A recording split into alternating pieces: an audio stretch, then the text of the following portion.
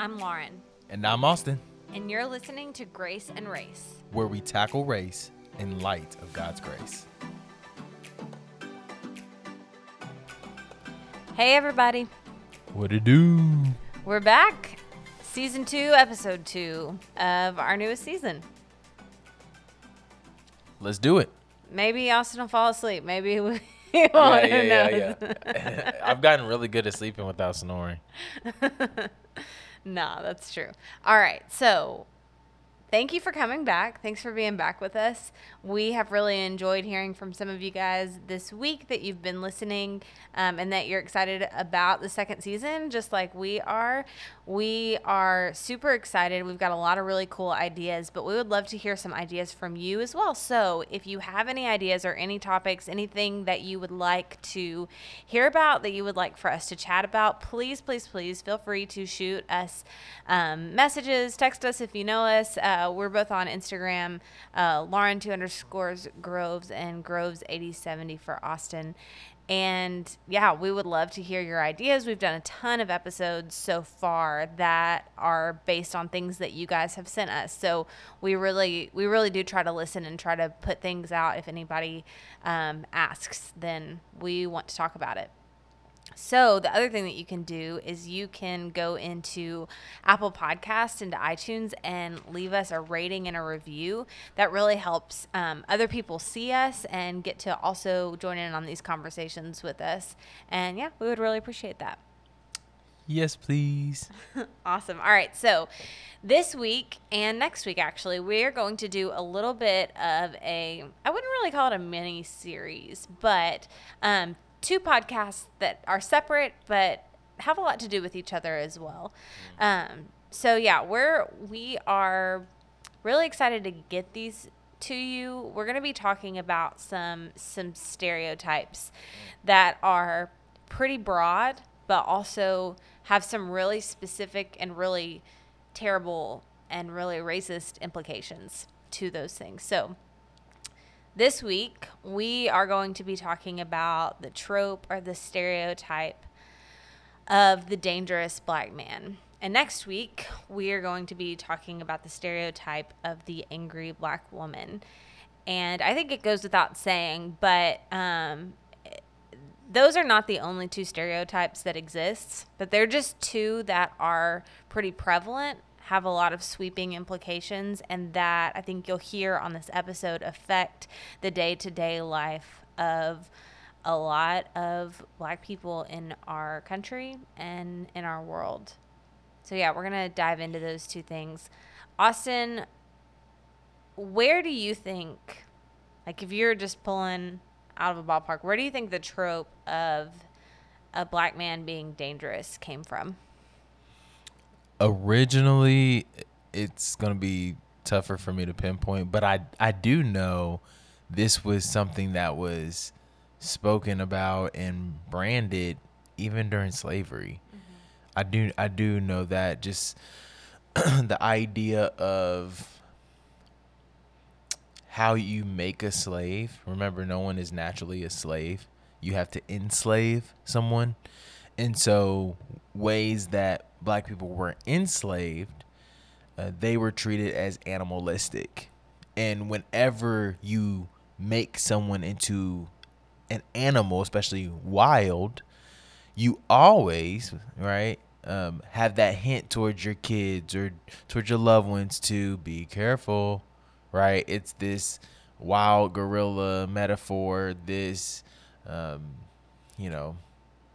this ape-like figure can be dangerous if you don't know how to work them right, if you don't know how to treat them in a way that dominates them and keeps them under control. So we saw that kind of tension and explanations that early. I do know Coming to America was a huge part in basically, I think we need to save white women from black men, basically. The big black brute. I know it had a lot of teeth there because I'm pretty sure it was really messed up. I'm pretty sure the way they ended was a white woman was about to get captured by a white dude playing like a black guy, right? He was in blackface, I think. And she ends up jumping off the cliff and killing herself or something. I need to go back. It's just been too long. Can you explain that? I personally, and maybe I just lived under a complete bridge. Under a bridge? Is Right. that under a rock? Yeah, That's what I was looking to say for. a brick. I was like, dang. No, I was about to say a bridge. Yeah. I don't know why. Under a rock. Will you explain what Coming to America is to anybody who might not know? Yeah. So this would have been a film. It was either funded by or basically apologists for the KKK. There was a lot of influence there, and this film was showing, I'm pretty sure, the KKK in a very positive light. They were the heroes, and anybody who knows history, especially from an objective standpoint, it's not hard to realize, no, they were terrorists. In a lot of ways, still are today. So the hero thing is like, okay, for who? Who are they saving? And it's really, really terrifying and scary to think of it that way. So, yeah, this film, from what I can remember, and I think I watched a documentary on it. I can't remember if it was my freshman or sophomore year in college, but I remember saying, "Oh my goodness, what is this?" And understanding that it was a part of actually propaganda.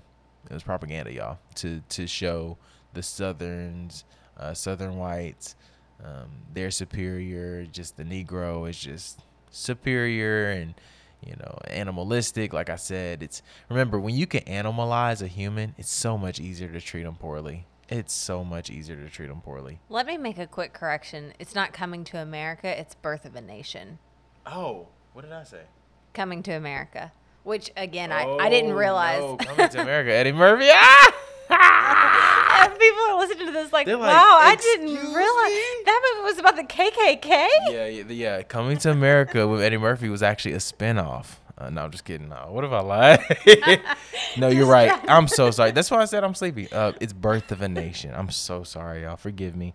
But this is why we fact check each other. This is great. Thank you, Lauren. We got to give the people the truth.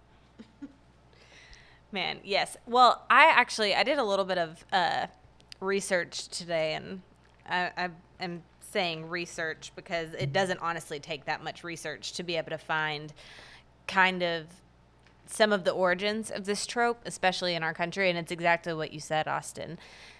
The idea, especially whenever I think of Christians, I think of people who should know the Bible, right? There has to be somewhere in there where people justify what they're doing whenever you have an institution like slavery that is so prevalent and so justified. And so if you take it back even further, there's, this idea that slaves at the time, that black image bearers were animals who need to be tamed, who needed to be, and so actually there was, this idea that slavery was doing black people good, right? It was this idea that, oh, we're helping them because they're these like almost non-human kind of people, and without us, then they would just be X, Y, and Z, and just horrible thing to think and to say and to promote about image bearers, and untrue. It's really hard to look at and then to think about, like, man, where would I have been in that if I were there? Anyways, so then you come out of slavery, and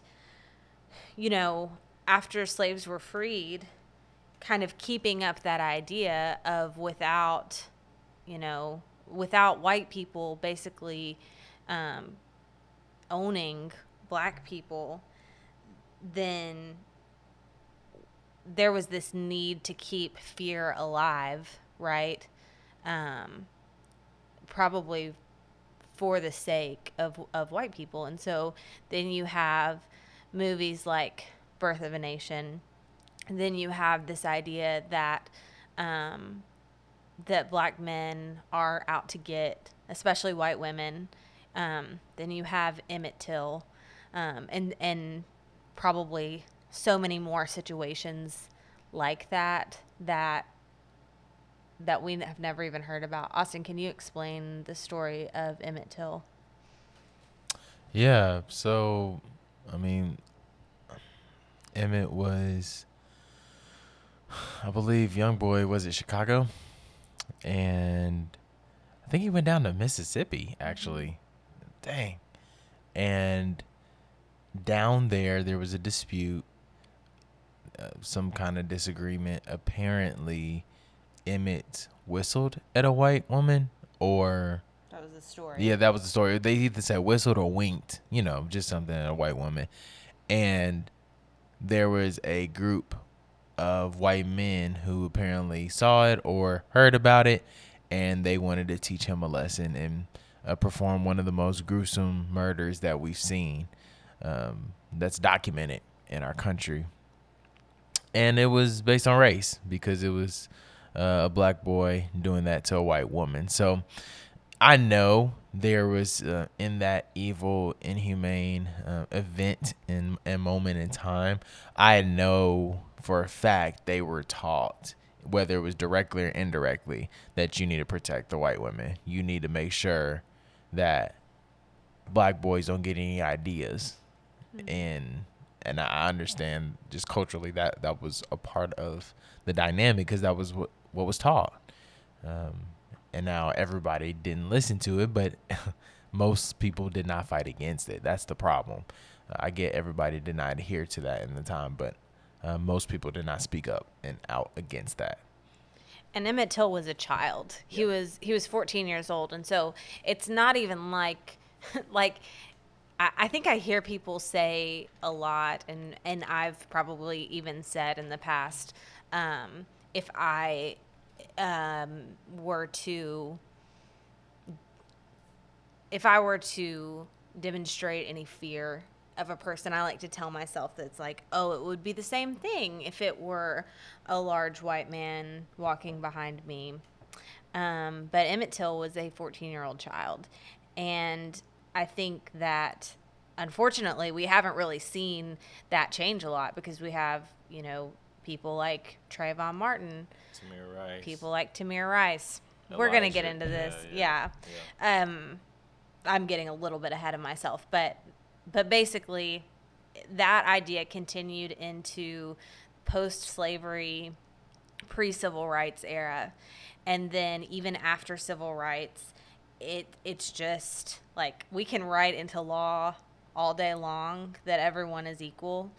But if this idea that somehow black men are a danger to society still is there, then there's no way we can be equal, right? There's no way we can have true equality there. So let me just, for the sake of being really transparent with you guys, Austin and I met in college. We met doing college speech, as I'm sure we've probably said 1,400 times on this podcast. But whenever I was a freshman in college, one of our teammates did this, I want to call it a speech, but I want to be careful because I don't know that everybody on this who is listening necessarily knows. This is not debate that I'm talking about, and it's not even really like a get up and give a speech kind of a thing. There are events in speech and debate that are more like competitive acting, and so this was one of those events, and it's called POI, and it was one of our teammates who is a white woman, and she did a ploy that was on this topic. And I can't remember like the ins and outs of the whole speech, but I remember that there was this one character who was a woman in an elevator who a black man got on the elevator and she clutched her purse. And I was actually just thinking about this recently. I think that might have been the first, whenever I saw this, I think that might have been the first time that it really clicked in my head. I was like, oh my goodness, I think I have a racism problem. Because I went back to those moments. Like I had done that. I had been there. I had been that woman. And I think if I'm honest with myself, I can still be that person sometimes, which is really I know that seems probably really like big to say publicly, because I have a black husband, right? Like the world would say like, oh, you have a black husband, you have biracial kids, you can't be racist anymore. You can't have any racism hiding inside of you in your heart. And I think the thing is if we believe that racism is sin, like anything else is sin, we know that it is pervasive, and that that we have to fight it. I don't know. But what I'm saying is I think it could be really easy to think, oh no, I don't think that. But then whenever you go to what is this implication in our daily lives, I think that these ideas and these tropes and these stereotypes pervade our mindsets even more than we might give them credit. Yeah, thank you for sharing that, because honestly, I didn't even know you were going to say all that, because I think that's a huge step. It's just acknowledging and reflecting and just figuring out what's going on in your head, what's going on in your heart. You got to be honest with yourself. You're never going to grow if you're lying. You're not. It's a fake growth. So that honesty is much appreciated over here, for sure. So thank you for saying that. And if y'all need to, if you're hearing this and it's really hard to listen to, I always encourage y'all, just pause real quick. Just pause it real quick. Pray, reflect. Like, it's okay. It's okay. You're okay. God is still working in you, believer. He loves you. He's pursuing you, and he just wants to grow you in a deeper love. And that love is going to extend to your black and brown fellow image bearer and black and brown brother and sister in Christ. So if y'all need to pause, take a minute, because I know that can be very heavy, especially looking inward, seeing how this sin impacts you directly. It flows from you directly. I get it. So that's my little intermission. I guess permission. Yeah. So I'm going to read a quote real quick that I have a question about, Austin. So this quote says, "There's nothing more painful to me than to walk down the street and hear footsteps and start thinking about robbery, than to look around and to see somebody white and feel relieved." Do you know who said that, Austin? No. Jesse Jackson. What? Yeah. So do you think that this stereotype, this trope, can impact, like, has it gone so deep that it impacts the black community as well? Like in the way that you see each other? Yes. Yes. I think so. I always pause though too, because there are certain contexts, right? For example, if you hear footsteps at night and you're in the hood at night, right? Yeah. And you turn around and you see a black person, that's going to be different than if you're in the suburbs and you hear footsteps, turn around as a black person. It's just going to be different, because especially if you've been robbed before in the hood, right? And if that person that robbed you was black, you're going to have that kind of lens. You see what I mean? So it's just tough, because I don't like to say every instance is from the imaging and the messaging, but I do believe it permeates, because I know I understand the history of Brown Board of Education. Remember, how did that get turned? They had to witness those black babies talking about black dolls and calling them ugly.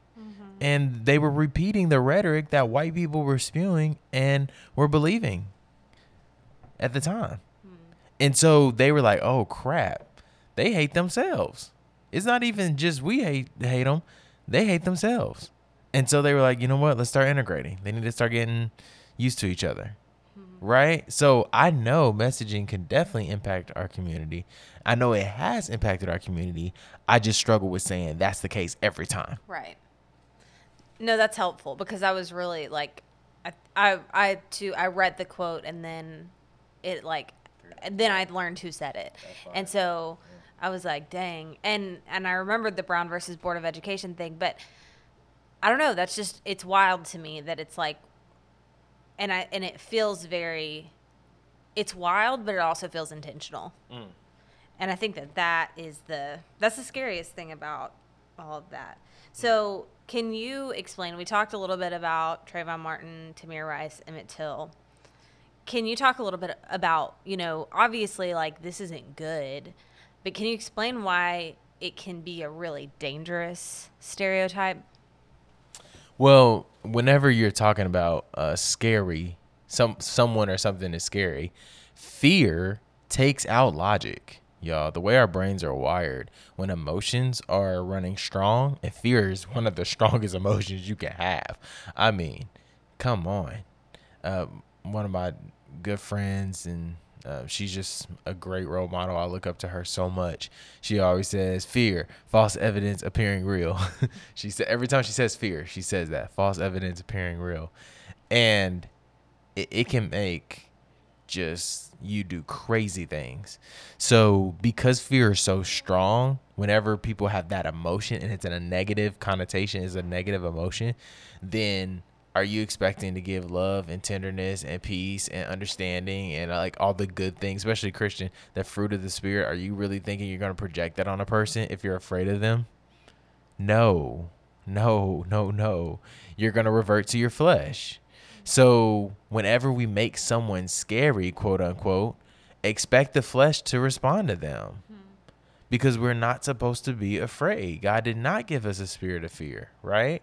That's not from God. So whenever we're stepping outside of what God created and what he has for us, the way we treat people in that state is going to be disgusting. And then when you pack it on how disgusting it's been in our history, it just gets out of control. So we've seen making people scary, just the negative effects throughout history. I mean, even recently, every time we celebrate 9/11, it's just so tough because I knew, yeah, the nation came together briefly. It felt like white and black, but Middle Eastern Americans, oh my goodness. Yeah.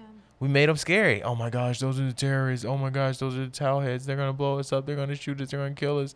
And then what did we see? The hate crimes skyrocket. Because it's like when you're afraid, like it's just, you're not going to act with the love of God, with the wisdom of God. You're not. You're going to be all up in your flesh. And it's just going to eat you alive. And sadly, it ends up consuming your neighbor as well. That's such a good point of that unity around fear kind of mentality. And I think that's kind of what, going back to the origins of all of this, is we're unifying around fear of these people in order to have a better life for ourselves or to make this thing, but we're doing it all at the expense of a human being. And that's still what we do today whenever we justify our own racism by saying, well, insert stereotype here. Austin, has there ever been a time whenever you were perceived as dangerous, or that, like, do you have any experience with this personally? Yeah, I've got a couple times where I've been perceived as dangerous. That was pretty impactful. One story, hopefully this doesn't take out another question you had, is very interesting. It wasn't someone who actually was thinking about me. He was talking about the black community. I was actually at school. I'm a teacher. And a student said this to me in front of the class. It was other students in the room. And we were talking, and he says, Coach Groves, I hate to say it. We were having just intense discussions on what was going on politically. He goes, I hate to say it, but black people are just inherently more violent. That's just a fact. And the fact that not only that he would tell an adult that, his teacher that he would say it in front of others and not feel anything wrong with that statement. because he's also one of the same kids that keeps quoting Martin Luther King Jr. It's fascinating. Don't judge by the content of, don't judge by the color of their skin, but the content of the character. He'd been singing that song all year. And then when it came to an intense debate, scratch that. You know what? Let's just look at the facts, Coach Rose. Black people are inherently more violent. And I had a great teaching moment with him. I said, really? I said, yes. Just if you look at the facts. I said, really? Okay. So what you're saying is, because I'm one of, at that time, I think I was one of 2 black males on staff at the school. I said, so by your logic, our security team should follow me around more often, right? The security camera should look and see where I'm at all times, right? I think the campus officer needs to probably get his hand on his gun when he's around me, right? Because the probability of me being violent is so much higher than everybody who's white. And he was like, well, I'm not talking about you. I said, no, you are. You are. And it's that mindset. You can't have it both ways. It's that mindset that violence is because they're black. That's terrible logic and reasoning. Horrific logic and reasoning. And so that's why when I might get pulled over by an officer, his hand's on the gun and not trying to listen to me first. That's why when I pull up at a school or at a store that's predominantly white, I have to put on a huge smile to show, hey guys, I'm safe. I'm not that person you saw on the news, right? That's why these things happen, is because it's a terrible, horrific stereotype. Because you're black, you are more violent. And if you actually look at the history of slavery and Jim Crow, please, if you walk away thinking black people are violent, you're really looking at history through a terrible lens. Because the way that we were put together, the way that we were forced to get on the ships, the way that we were forced to come over here, the institution of slavery itself. If you want to talk about violence, my goodness. I mean, you would have lynching parties, people smiling, and then they would sell them as postcards. If you want to talk about violence. So it's like, how did we become the most violent, like perceived as the most violent, and we had the most violence coming against us? And you'll see it through a whole lot of stereotypes. We're the laziest. Somehow we're the laziest. We're building the country, but we're the laziest. Right? They did this crazy, sick, demonic twisting and propaganda of, yeah, we're going to brand you the very thing that we know you're not. And we're going to make people believe it. Oh, yeah, they're just sex crazed. They're black people. They're just sex crazed while black women get raped every day. It's like, what? How are you able to do that? It's because it's marketing, it's propaganda, it's so demonic, it's so backwards. So I think that example resonates with me the most, because this student who is super smart, I love him. He said one of the dumbest things I ever heard in my life and did not see a problem with it. So kind of a follow-up question to that story. What would you say to someone who says, well, looking at, the crime statistics from right now, it looks like, yeah, black people are the ones who are creating the most danger. What would you say to that argument? So one thing we have to look at, and this is why the whole facts don't care about your feelings. Guys, facts don't tell the whole story. Mm-hmm. Like, facts exist, and we're supposed to find the narrative around them. Like, have you heard of a case before? Right? Nobody goes by just facts. They put the story together. If you're trying to, say this person is guilty, you have to put a narrative together. You can't just spit the facts and then say, okay, my case is closed. Right? So, if I'm seeing, man, there's a lot of black people going to jail. Well, let's look at demographic. We do know that socioeconomic has to do with crime, and it makes total sense. The less you have, the higher probability you're going to try to get it in a way that does not line up with the law. That's how that works, right? We also know those areas are more over policed, and police will not give 2, 3, 4 chances like they will in a suburb. I've been at parties, y'all, where I love my white friends. I mean, they're over there smoking crack.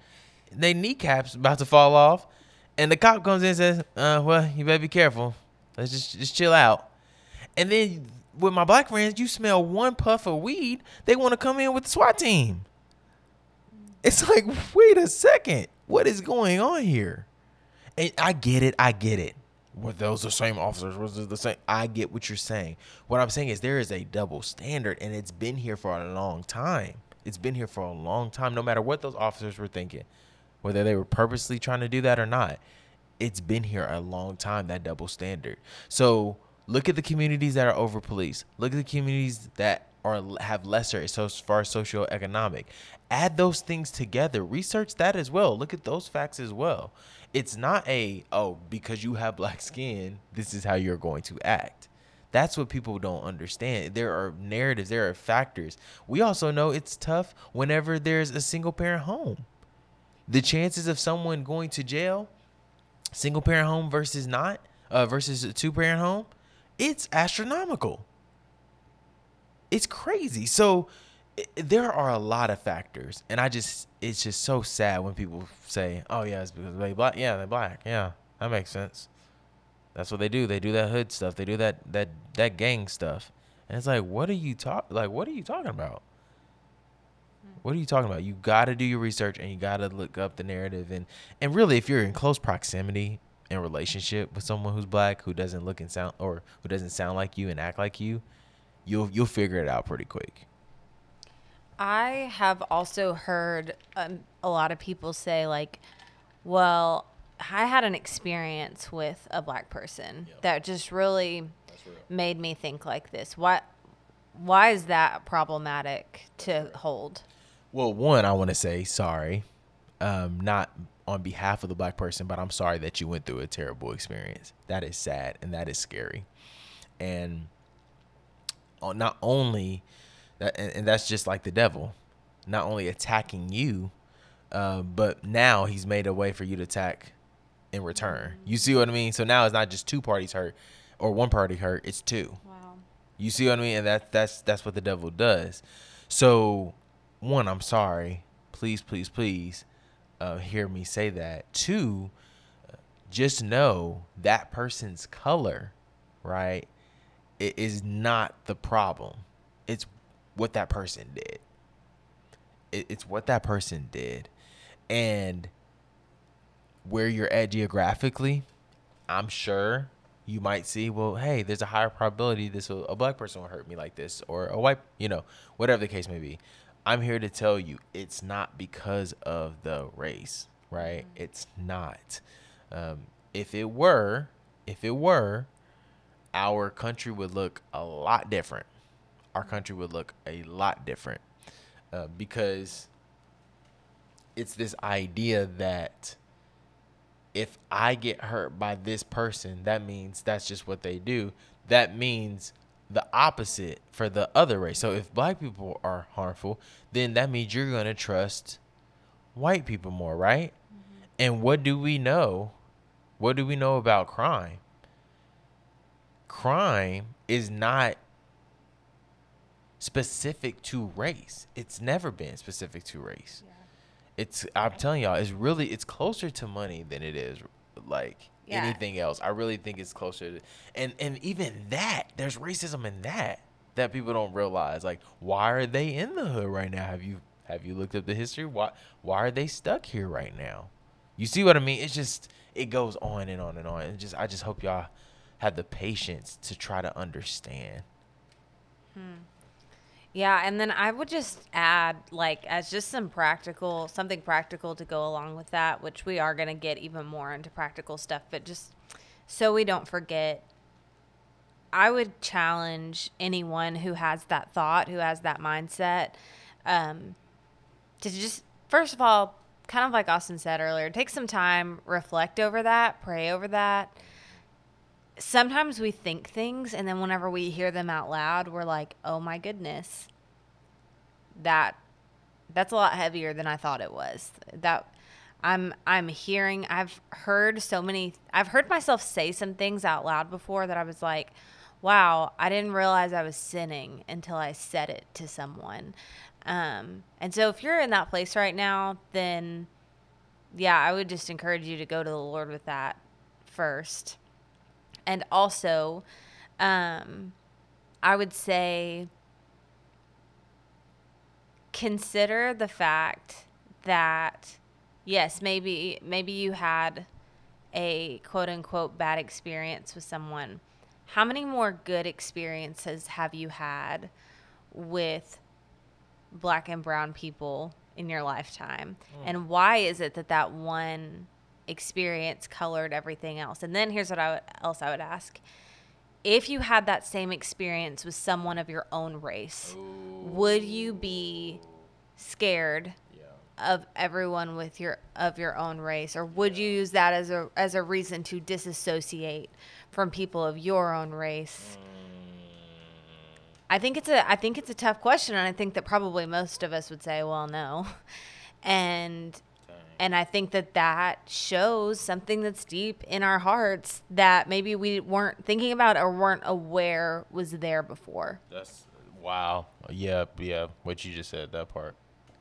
So, Austin, what are some things that you feel like you have to do on a daily basis to quote unquote prove that you don't fit that stereotype? Man, I did a poetry program on this called Whistling Vivaldi, and it was the concept of black people who would whistle Antonio Vivaldi, just famous composer, musician, because it showed a culture, it showed a sophistication. Y'all have heard it, you know. I can't even whistle right now. My mouth's so dry. Ugh, and I can't sing, so I don't know why I did that to y'all. Somebody probably just threw their headphones off, like, what is that trash? I'm like, that bad. Okay, sorry, that's how I feel. So I'm supposed to be nicer to myself. I'm sorry. So it's hilarious. But yeah, whistling Vivaldi. So there's things that we'll do. We're gonna the way we dress. You know, I'm gonna make sure my underwear isn't showing because oh goodness, if that happens, I'm just the scum of the earth, right? That's how some people are gonna treat me. I'm gonna make sure that I'm smiling and I'm looking happy, even if I feel terrible. If I have been a freaking terrible day, and it hasn't really been until this last year where I'm like, you know what, I'm too tired. When I'm mad, I'm just gonna look bad. Like that really just happened this last year because I'm too tired. I'm just tired now, and I can't keep doing it. And so yeah, dress is a big one. Speech is a big one. The way we talk. Oh yes, ma'am, I'm having a great day. How are you? You know, you're not going to sound like you're insane. So whenever you have the speech aspect and the looking and the smiling, the aesthetic, you want everything to make white people feel comfortable. You're going to talk about jokes and pop culture and music, like everything to just make white people feel more comfortable with you. And it's pretty exhausting especially when you don't genuinely feel that way, especially in a moment, right? Sometimes I don't want to speak in perfect English. I just want to talk the way I want to talk. And I'm going to let it go any way I want it to go. If you feel me, you feel me. If you don't, you don't. Period. That's how I feel sometimes. And I would rather talk that way. But there are moments where I'm in public or I'm in this place and we feel like we have to code switch and switch over, boom, to this quote unquote white side, even though it's not white. Great English is not white. But it's been adopted and it's been proclaimed white. Therefore, if we're going to try to get respect of white people, we have to sound like their quote unquote stereotype, which ironically, usually white is a positive connotation in our country. That's such a good point. And I think that one thing to note, one thing that I would encourage my white people who are listening is when we affirm that we are made comfortable by those things. So what I mean is when we compliment the way that someone talks, or that we are extra complimentary of someone who dress what we perceive is more white. whenever we are quicker to affirm those things just because they make us more comfortable, then we do two things. We perpetuate that stereotype in our own hearts, is that this is safe. This is what we should be looking for. And we perpetuate that stereotype in the heart of the person that we're talking to. And we say, because the thing is one thing that I've learned,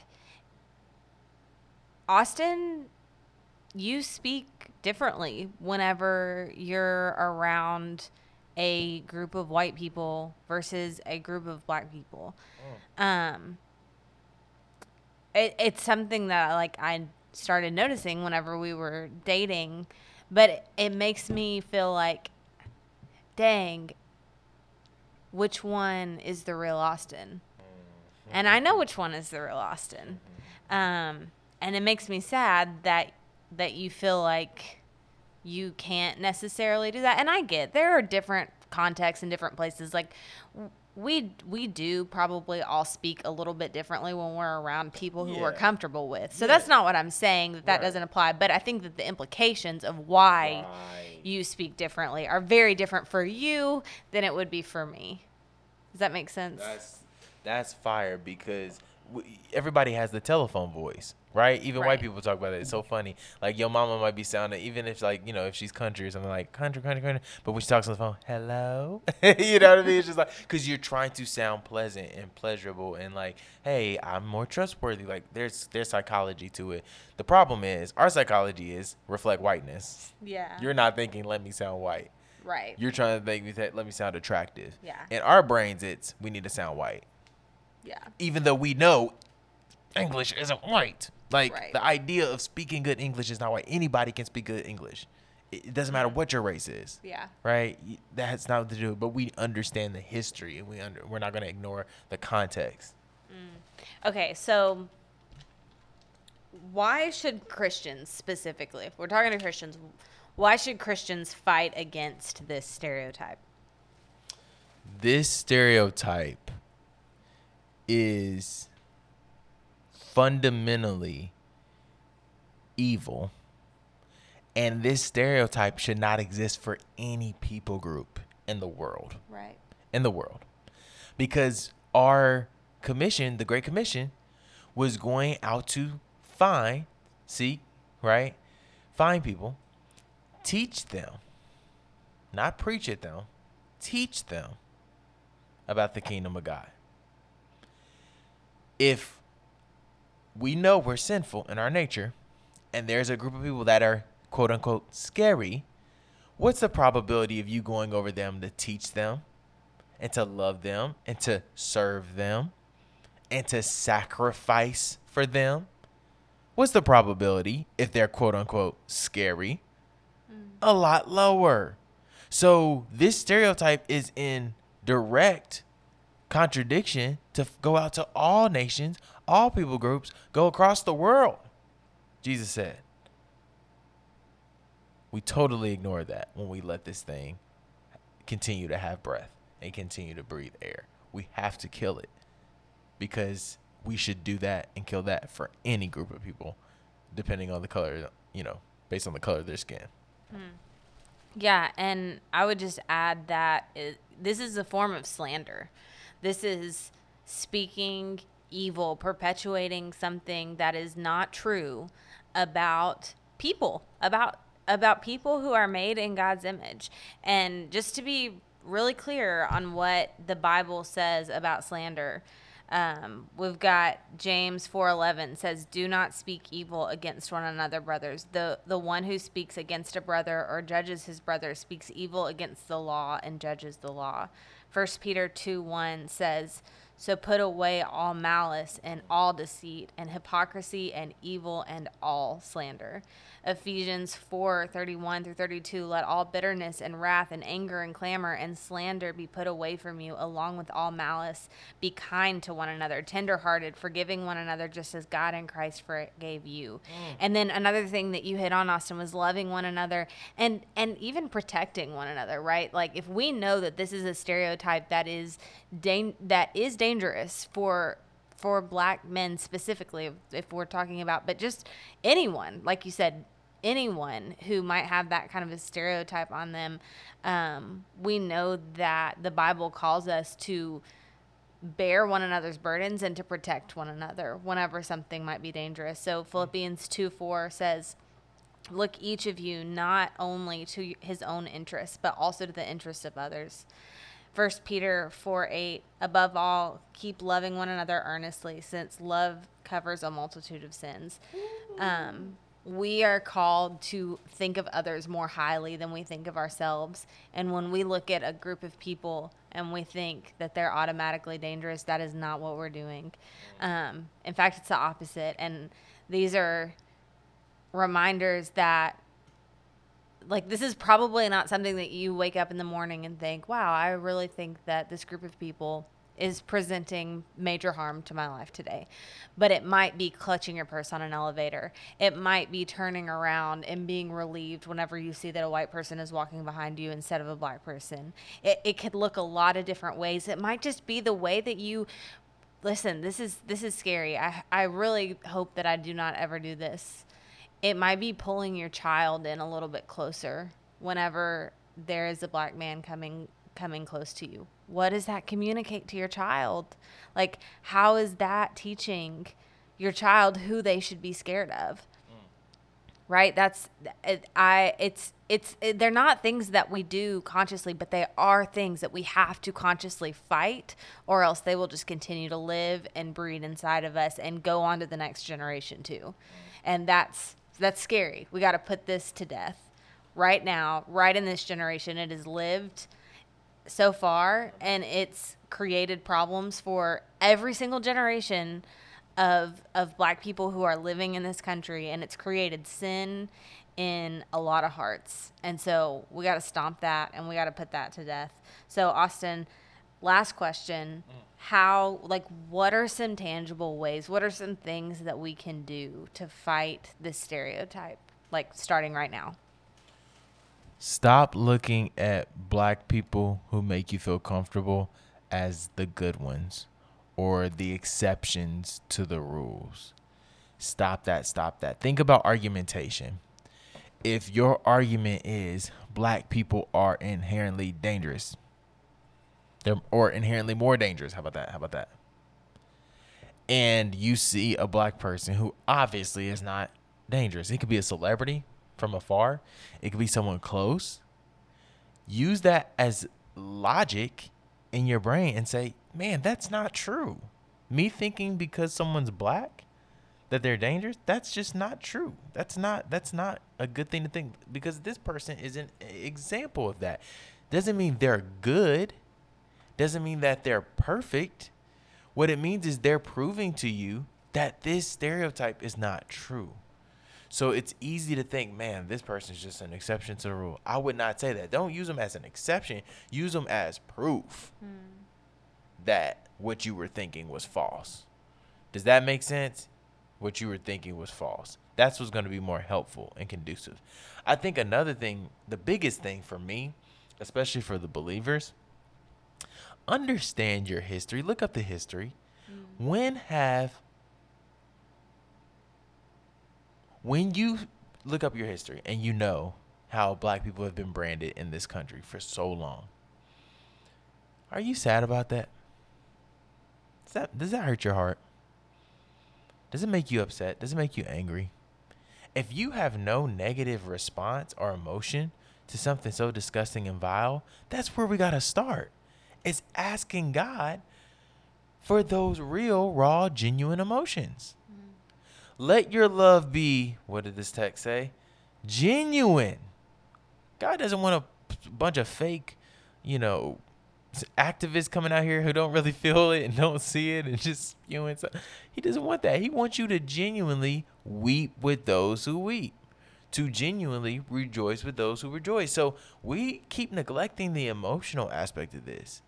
It's when we're in a spirit, man, the spirit gives us the perfect emotions for the perfect time. And if we're not sad or mad that this is happening, that's where we got to start, in my opinion, is asking God, break my heart for what breaks yours. I have a lot of white brothers and sisters who love saying that, but they don't want to apply it to race. They say that quote all the time. Break my heart for what breaks yours, Jesus. except for justice. I'm like, dang. If you just take what you know spiritually about God and apply it to race, man, think about all the healing you'll be able to help people with. Think about all the service. Think about all the love. That's what this is about. That's why we do this podcast, because we don't want white guilt. We think that's from the devil.